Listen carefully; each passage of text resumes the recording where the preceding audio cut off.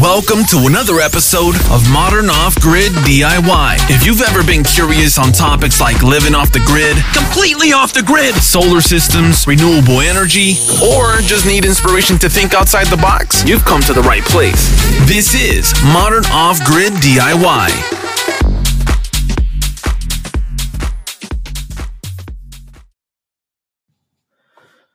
Hey everyone, welcome back to another episode of Modern Off-Grid DIY. In today's episode, we're going to talk a little bit about mixing and matching solar panels. So I get this question from time to time, or I see people make the mistake of actually using, different types of solar panels and combining them, So let's say, for example, you have 4 panels of one type, and then you have another panel of a different type. They assume that they can connect them all together, right? But that's actually farther from the truth. So let's evaluate that just a little bit. So really, you don't want to mix solar panels, okay? And I'm not talking about the brand, okay? The brand of the solar panel almost means nothing, okay? What it comes down to is the specs on the solar panel. Because I'll give you an example. Let's say I have three 300 watt solar panels. So each panel is 300 watts. But then I have a fourth panel that is 265 watts. Okay. It's the same size panel, same amount of cells in there. The problem is that if I was to connect that 265 watt panel with the other 300 watt panels, what's going to happen is the 265 watt panel will actually bring down the other panels to the same wattage of that 265. So you're not getting 333 plus the 265. What you're going to end up with is all the panels producing 265. So a lot of you may or may not know this. When you connect, say, an old battery, okay? Say you have some new batteries and you connect a old battery. You don't ever really want to do that, because what happens is the old battery, because of the condition it's in, it has more resistance. It will go ahead and bring down the rest of those brand new batteries to the same condition of that older battery. That's why you never want to mix and match batteries, in a sense. But it's the same theory with solar panels, okay? Because it's going to take the lowest number, it's going to take the lowest output, and it's going to match it. So that's why you don't want to mix these solar panels. Now, you can mix different brands, okay? But you cannot mix different specs, okay? So if, for example, you do have different brands, and you're trying to figure out a way to incorporate them all, here's a little tip. On the back of every solar panel will have a spec tag, okay? Look at that spec tag and see if it's identical to the other solar panels that you may have that are not exactly the same. Now, you want to make sure the specs are very, very close, okay? And I mean very close. The closer the specs can be, the better off you're going to be. If the specs are exactly the same, then you're good to go. It doesn't matter what brand it is, as long as the specs are exactly the same or very close. And I mean have to be very close, okay? That way you can continue to have the same amount of output. But you do have to be aware that if you do mix a panel that's, say, like I said, 265 watts, and other panels that's 300 watts, those 300 watt panels will not be 300 watts. They will be 265 watt panels now. I know it's a shame, right? It's one of those things, because I know a lot of people might have, a couple odd panels laying around and they're like, hey, I can just hook them up. And in a sense, you can absolutely hook them up, but you're not going to be getting the maximum amount of power that you technically could be getting, because you may hook it all up and be like, what's going on here? I have a whole bunch of panels that are, say, 300 watts a piece, but then I have 1 or 2 panels that's only 265. You're going to notice that the rest of the panels will match the same output of that 265 watt panel. So that's why you don't want to mix and match as much as possible. The only the only part that you could, like I said, mix and match would be if the spec tag was the same.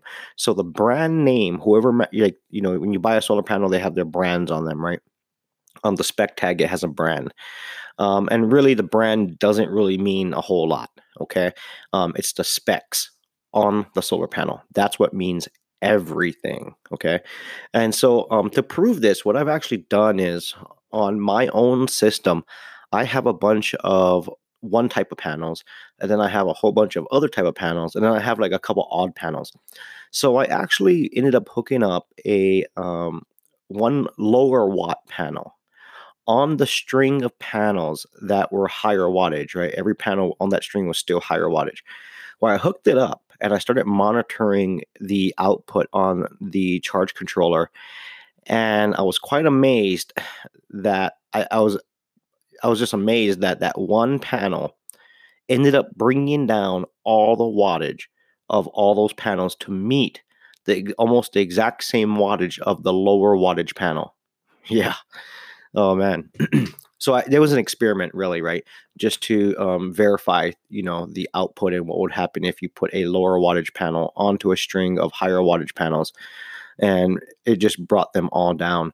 And so in the end, depending on how many panels you may have, the difference between 265 and 300 watts, that difference, you got to start adding that up for every single panel that you have connected, because that's going to start losing. You're going to start noticing that's a ton of power that you just not going to be able to capture, right? So it's kind of a downer that, if you did that and you didn't realize it, if you was to get another panel that was close to either the exact same specs or very close to the same specs, then you, and we'll be right back after this commercial break. You can carry the same wattage and same thing all the way through the panels, and it'll be a better match when you match those panels together. So I get the question quite a bit, hey, can I throw another panel on with my other panels? And the answer is yes and no, right? More or less no, but if the specs are within the range or exactly the same, then you're good to go. Now, there is another exception, and here is another scenario that you could do to mitigate the power loss from actually tying on a lower wattage panel on your higher wattage panels. And that's actually by utilizing a second charge controller, okay? Because in a sense, let's say you have, 5 batteries, and you have one charge controller with X amount of panels on there, right? And you throw that lower wattage panel on that charge controller with the rest of those panels, it's going to bring down all those higher wattage panels.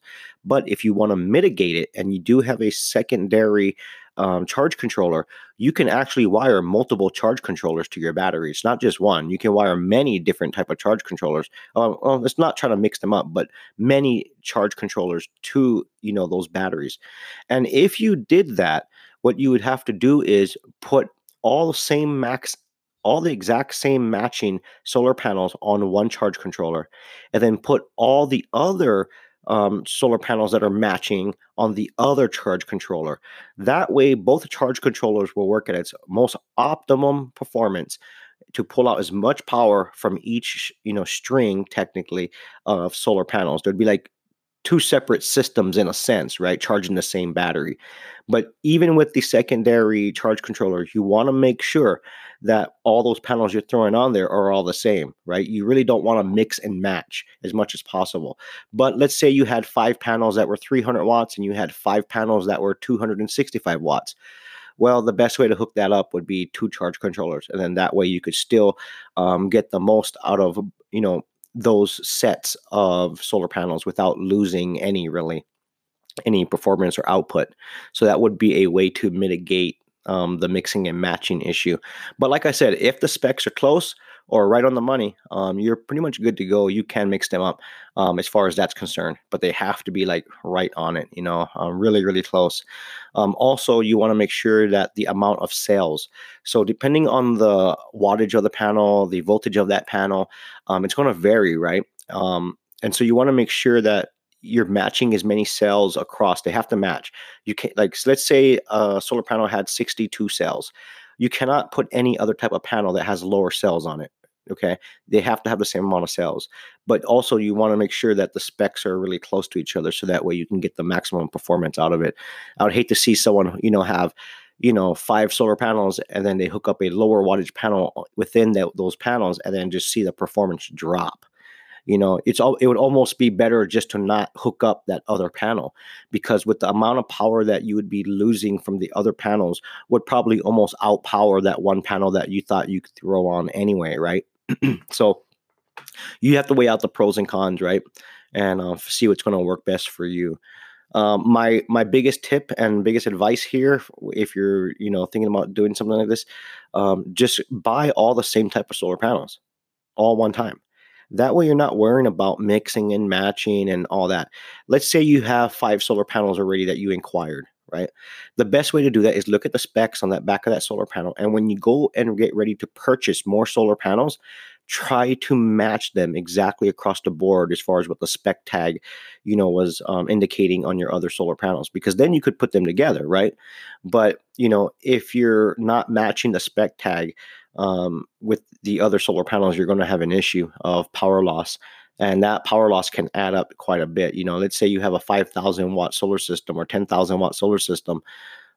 All those panels hooked up in line can, if you're trying to put a lower wattage panel on, can definitely suffer, and you'll be surprised how much power you're losing. So sometimes it's not even beneficial if you have that one extra panel that's an odd panel.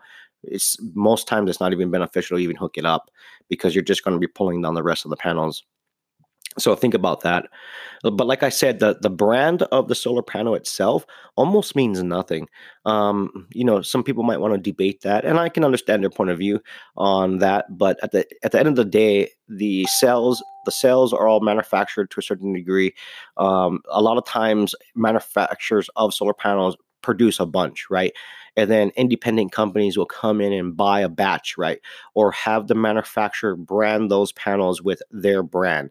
Well, guess what? They're not usually the only company doing that, right? There could be multiple companies buying from the same manufacturer, but just putting different brand names on those panels.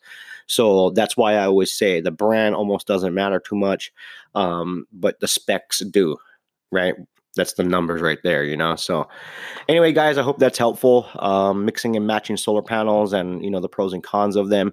Outweigh your options and see if it's worth it for you or not. For me, if I had a certain amount of panels that were 1 wattage and I had a certain amount of panels that were another wattage, I would throw them on 2 separate charge controllers if it made sense. But if I only had 1 or 2 odd panels, I would probably not even hook them up on the other panels. It just wouldn't be worth it or beneficial for you in the end. Right. So anyway, guys, thanks for tuning in. We're going to have a lot more episodes coming out. I'm going to try to share as much information as I can. Thanks everyone for the support. I really do appreciate it, and we'll keep the wheels moving. Go listen, download, and subscribe to the Modern Off-Grid DIY podcast, available today on iTunes, Apple Podcasts, Google Play, Spotify, and YouTube. Modern Off-Grid DIY, inspiring others to think outside the box. Support the podcast today. It's also available on anchor.fm/freeyourmind, and there's already a ton of episodes for you to binge listen to and learn how to live off the grid in these modern times and do it yourself. Once again, it's titled Modern Off-Grid DIY. It's also available on Podbean, Stitcher, Breaker.audio, and Overcast.fm. Make sure you subscribe to stay up to date on new releases. Modern Off-Grid DIY. Go listen, download, and subscribe today.